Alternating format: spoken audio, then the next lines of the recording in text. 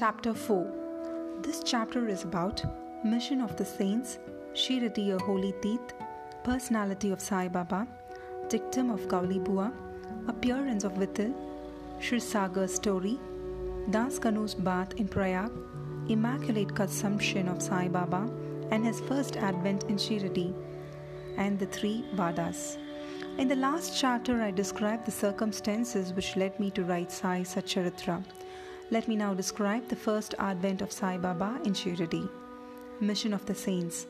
Lord Krishna says in Bhagavad Gita chapter 4, verses 7 and 8, whenever there is a decay of dharma, that is righteousness, and an ascendancy of unrighteousness, I manifest myself for the protection of the virtuous and the destruction of the vicious, and for the establishment of righteousness.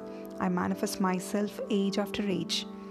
This is the mission of the Lord, and the sages and saints who are his representatives, and who appear at appropriate times and work in their own way to fulfill that mission. For instance, when the twice born, that is the Brahmins, Kshatriyas and Vaishyas neglect their duties, and when the Shudras tries to usurp the duties of other classes, when spiritual preceptors are not respected but humiliated, when nobody cares for religious instructions, when everybody thinks himself very learned, when people begin to partake of forbidden foods and intoxicating drinks, when under the cloak of religion people indulge in malpractices, when people belonging to different sects fight against themselves, when Brahmins fail to do Sandhya adoration and the orthodox leave their religious practices, when yogis neglect their meditation, when people begin to think that wealth, progeny, wife are their sole concern and thus turn away from the true path of salvation, then saints appear and try to set matters right by their words and action. They serve us as beacon lights and show us the path and the right way for us to follow.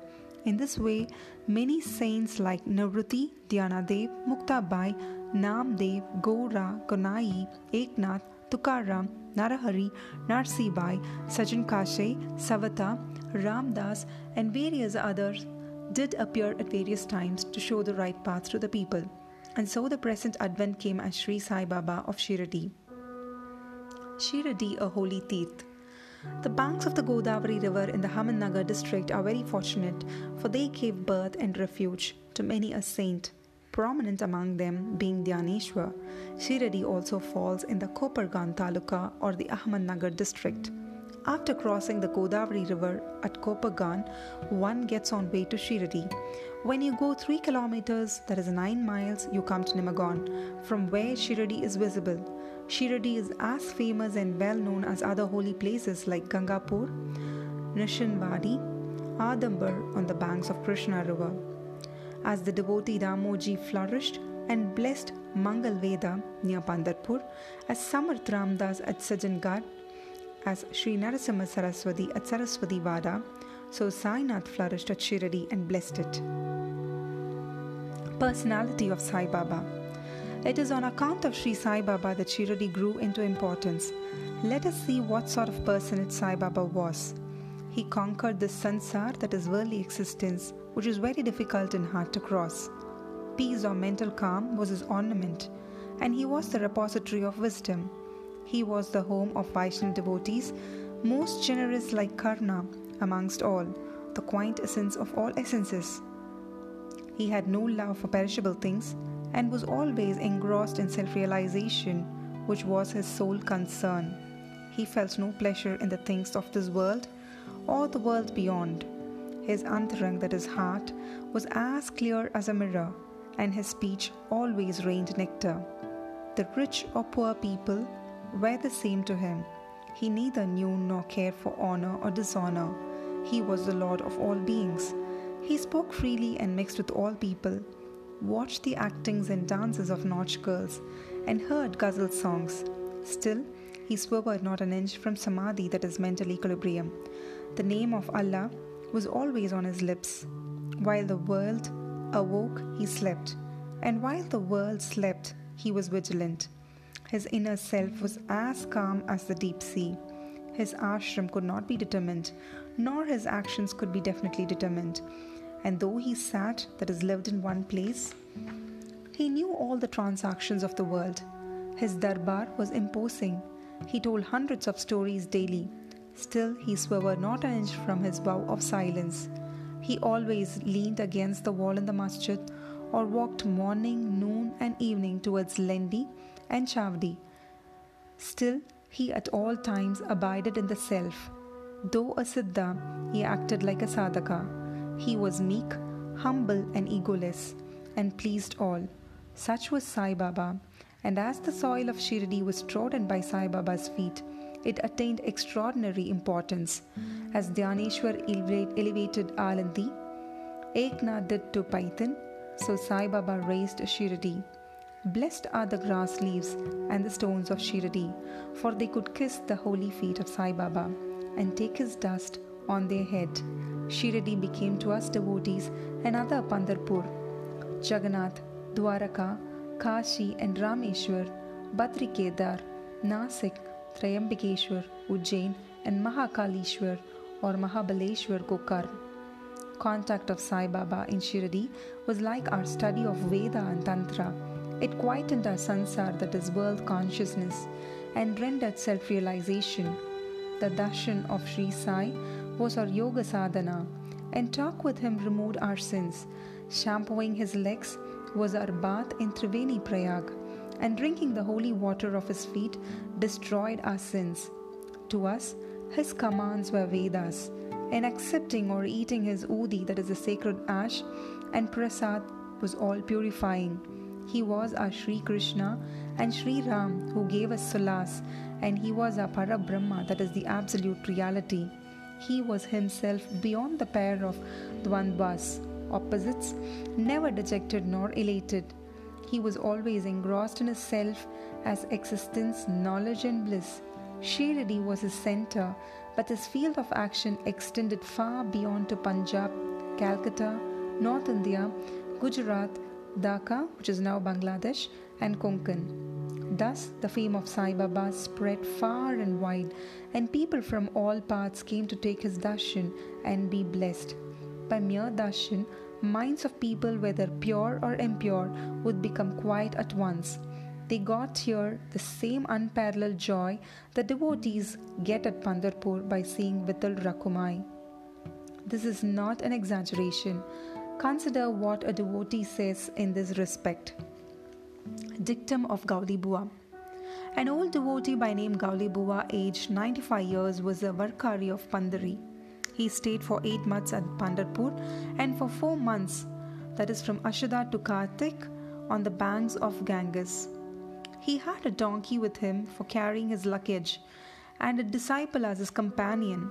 Every year, he made his wari or trip to Pandharpur and came to Shirdi to see Sai Baba, whom he loved most. He used to gaze at Baba saying, "This is Pandarinath Vittal incarnate, the merciful Lord of the poor and helpless." This Gauli Bua was an old devotee of Vithoba and had made many a trip to Pandari, and he testified that Sai Baba was real Pandarinath. Vittal himself appeared. Sai Baba was very fond of remembering and singing God's name.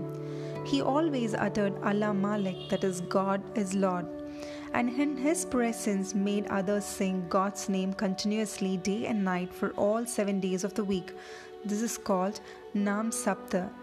Once he asked Daskanu Maharaj to do the Nam Sapta. He replied that he would do it, provided he was assured that Vittal would appear at the end of the 7th day. Then Baba, placing his hand on his chest, assured him that certainly Vittal would appear, but for that the devotee must be earnest and devout. The Dankari, Thakur of Thakurnath, the Pandari of Vittal, the Dwaraka of Krishna is here, that is Shirdi. One need not go far out to see Dwaraka.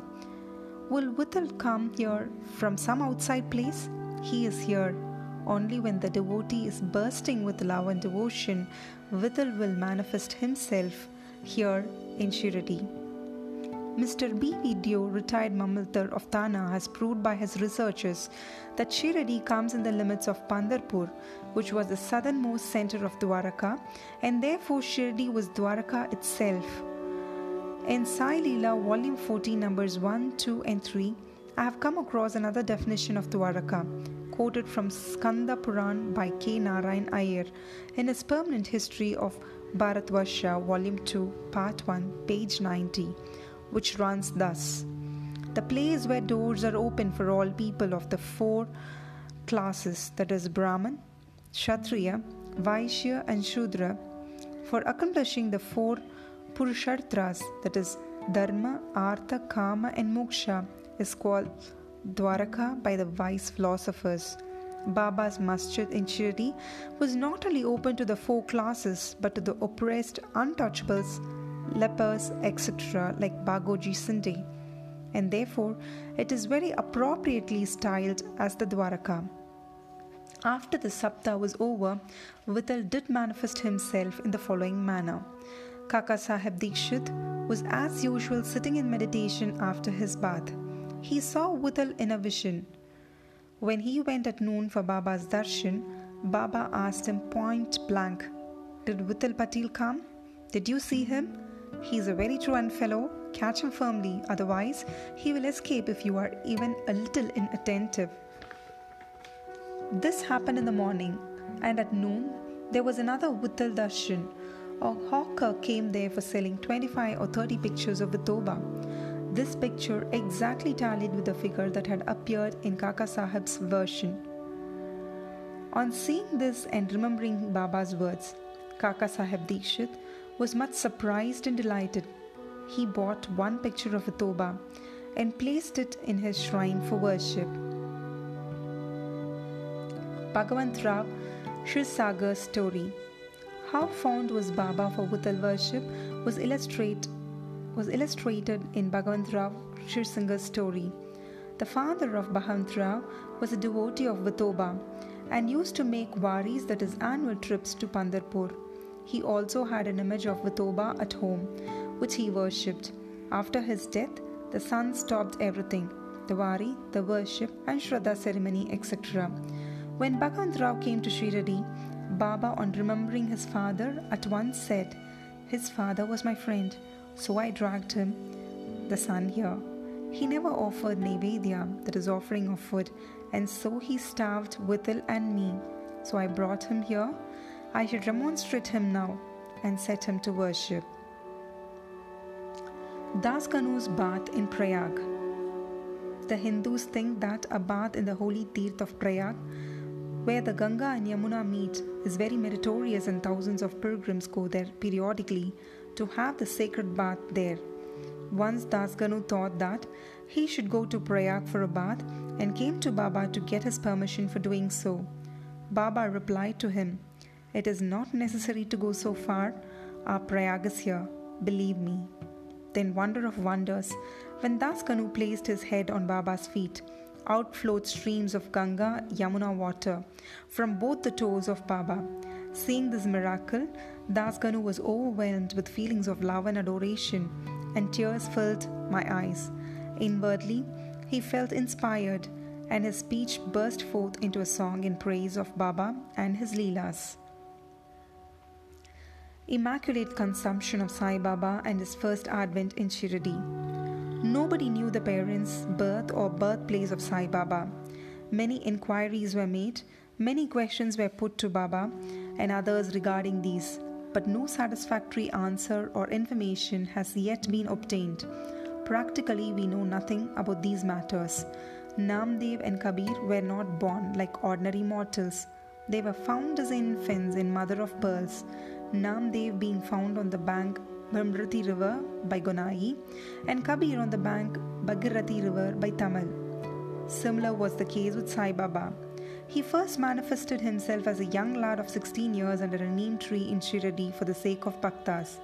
Even then, he seemed to be full of knowledge of Brahma. He had no desire for worldly objects even in dreams. He kicked out Maya, and Mukti, which is deliverance, was serving at his feet.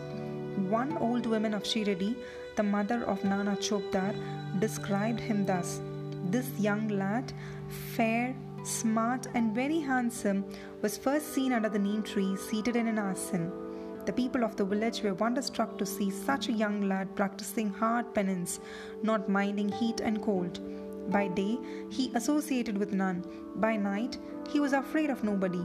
People were wondering and asking whence this young chap had turned up. His form and features were so beautiful that a mere look endeared him to all.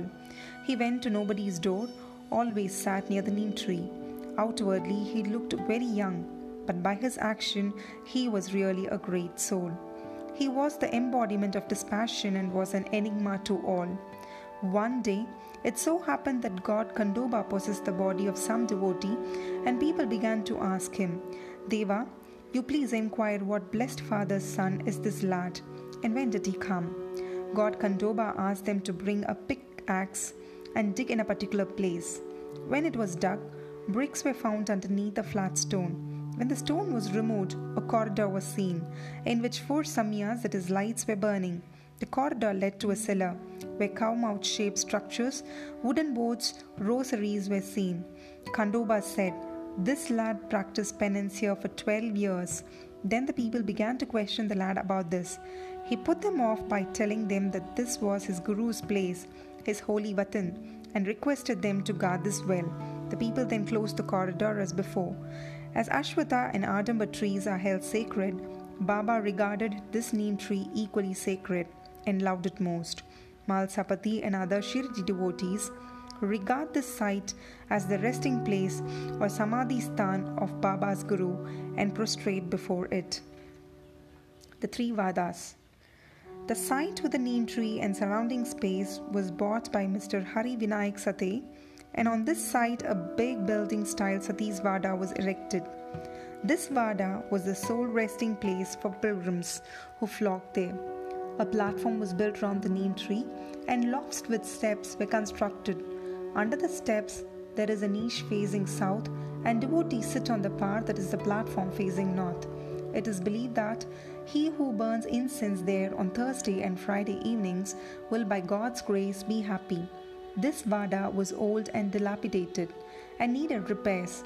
The necessary repairs, additions and alterations have been made now by the Sansthan.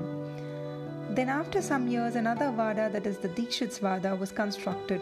Kaka Sahib Dikshit, solicitor of Mumbai, had gone to England. He had injured his leg in an accident there. The injury could not be got rid of by any means.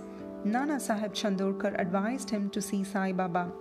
So he went to Sai Baba in 1909 and requested him to cure the lameness of his mind rather than that of his leg. He was so much pleased with the darshan of Sai Baba that he decided to reside in Shirdi.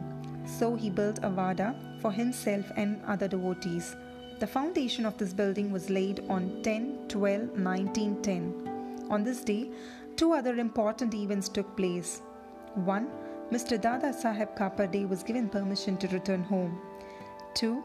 The night Aarti at the Chandi was started. The Vada was completed and was inhabited on the Ram Navami day in 1911 with due rites and formalities. Then another Vada or palatial mansion was put up by the famous millionaire Mr. Booty of Nagpur. A lot of money was spent on this building, but it was all well utilized, as Sai Baba's body is resting in this Vada, which is now called the Samadhi Mandir.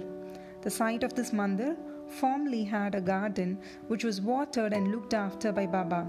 3 Vadas thus came up, where there were none formerly.